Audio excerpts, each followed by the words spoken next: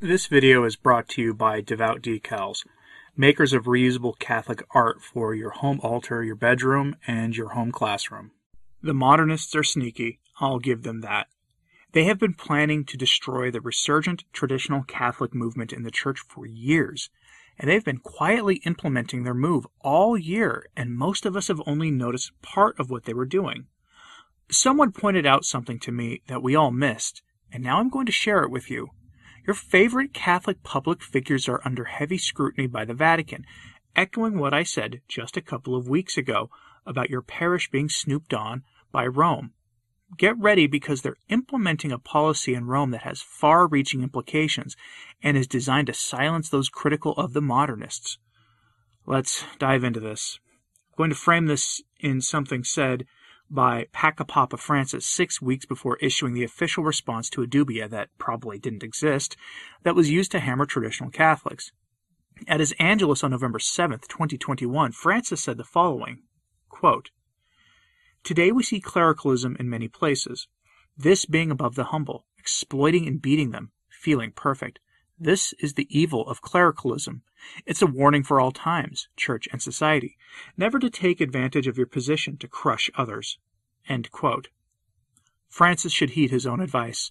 The job of the papacy is, to borrow a turn of phrase from Francis himself, it's to be a guardian of tradition. It's to preserve the faith, pass it on, clarify what we believe infallibly when needed, and to be a beacon of the light of Christ in a world always wrestling with the dark. But now in our time, and for numerous papacies since the 1950s, the papacy has become a plaything of oligarchs for the interests of the Leviathan of Catholic prophecy. Such is the state of things. But remember Francis's words, because we now know what is coming next. Everyone missed this when it was issued in the summer, including myself. Virtually everyone, and almost no one has commented on this in the news to my knowledge. In June of 2021, the Vatican announced an entire new book was to be added to the Code of Canon Law, which was to take effect on the 8th of December, which is when things typically take effect in the post-conciliar Church. It is worth noting that December 8th is the Feast of the Immaculate Conception, a Marian feast day that is a holy day of obligation. Having new beginnings in the law of the Church start on that day is symbolically important. Having things that hammer faithful Catholics take effect on that holy feast day is also symbolic of the utter contempt the modernists in Rome have for the Church, for Our Lady, and for the laity. What is in this Code of Canon Law edition that has me so worked up? Canon 1373, 1373 of the Code of Canon Law, a new addition to the body of the Church law that was added in June but went into effect again on the Feast of the Immaculate Conception, says the following, quote, "A person who publicly incites hatred or animosity against the Apostolic See or the Ordinary because of some act of ecclesiastical office or duty, or who provokes disobedience against them, is to be punished by interdict or other just penalties." End quote. I think the key word there is just, which invalidates everything that they're going to use this for. But who precisely does this target? Any member of the Catholic Church. What is an interdict? Let's get a formal definition from Father John A. Hardin's Modern Catholic Dictionary as presented on the website CatholicCulture.com. Quote, "A censure forbidding the faithful, while still remaining in communion with the Church, the use of certain sacred privileges, such as Christian burial, some of the sacraments, and attendance at liturgical services. It does not exclude from church membership, nor does it necessarily imply a personal fault of any individual affected by the interdict.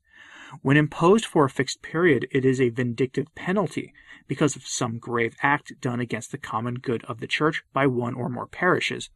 Usual religious services are curtailed, but sacraments may be given to the dying, marriage is celebrated, and Holy Communion administered if the interdict is general or local, not personal. Yes, there are personal interdicts. A general interdict may be inflicted only by the Holy See.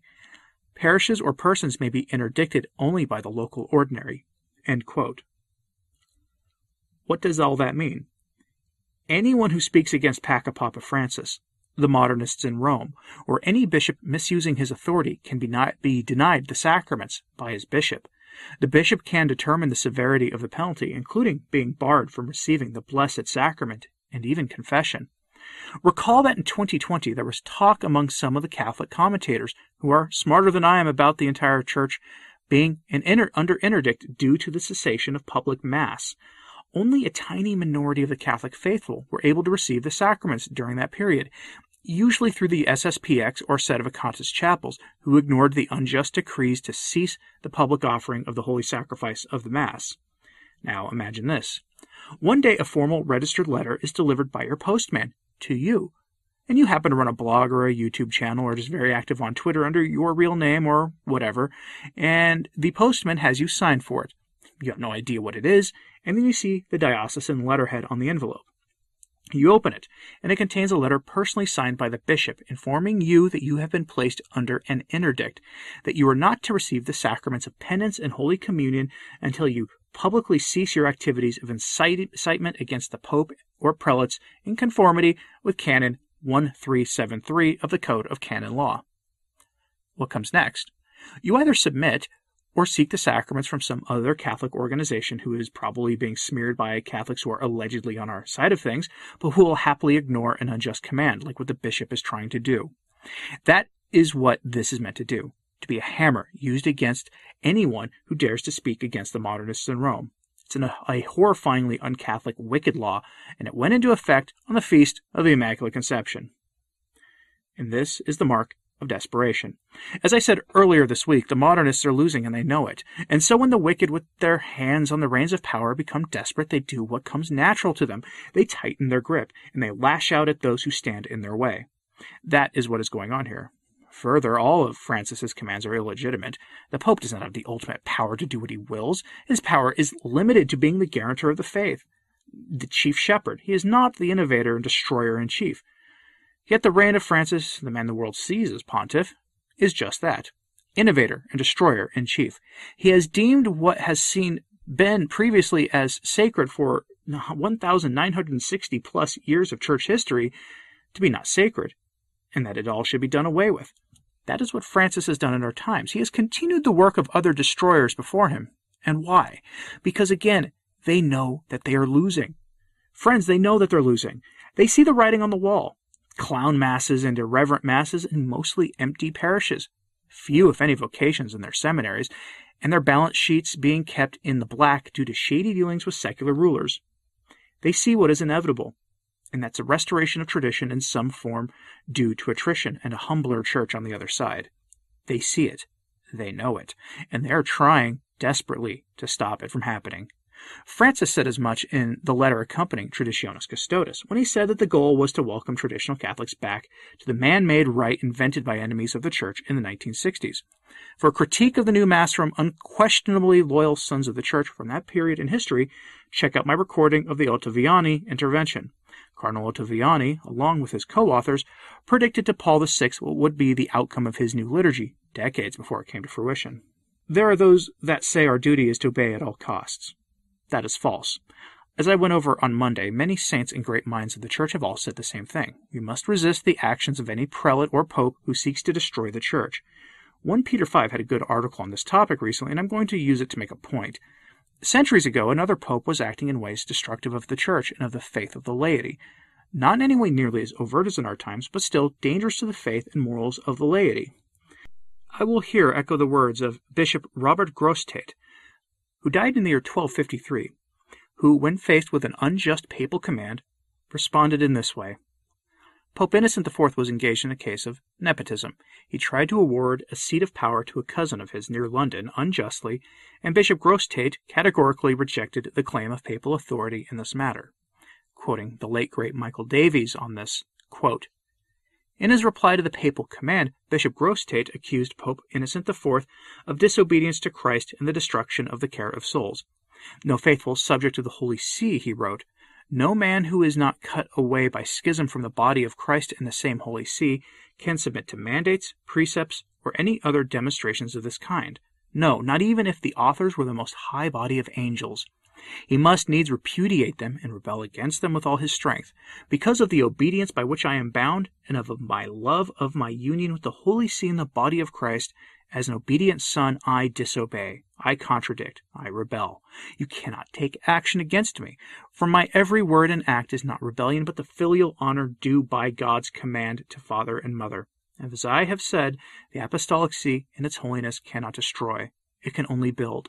This is what the plenitude of power means. It can do all things to edification, but these so-called provisions do not build up, they destroy.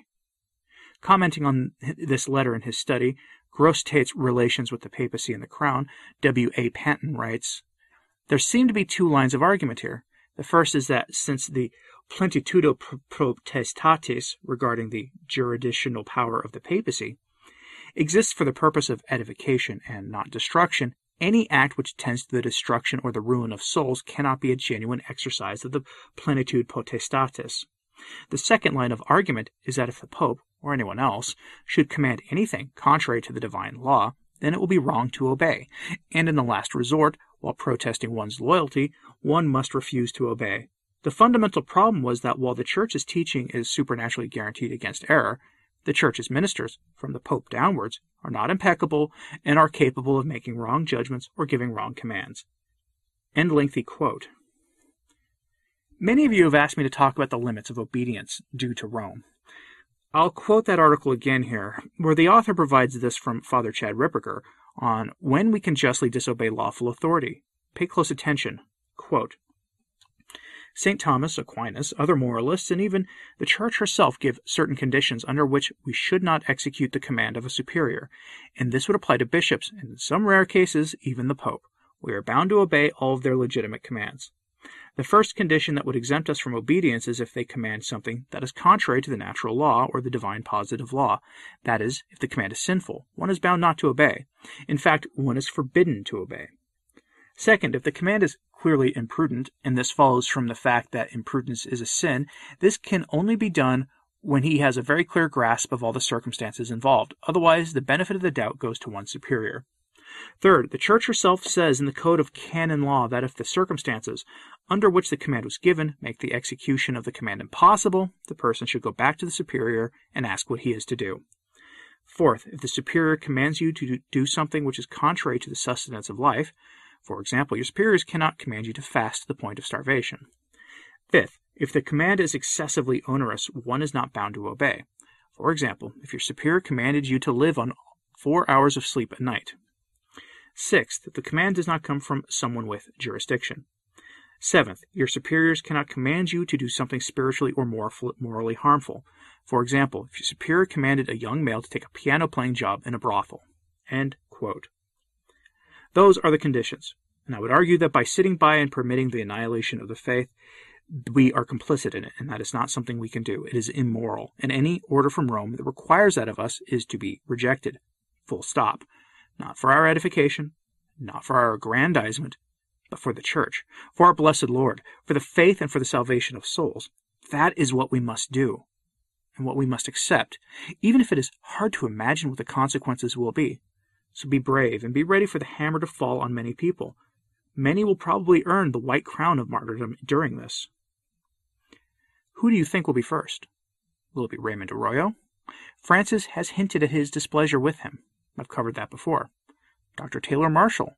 He handed Francis a first edition of Infiltration, which would be akin to Henry Sire handing a copy of Dictator Pope to Francis. I think it'll be someone else. Let me know what you thought of this in the comments, please. And like and subscribe if you haven't. It really does help.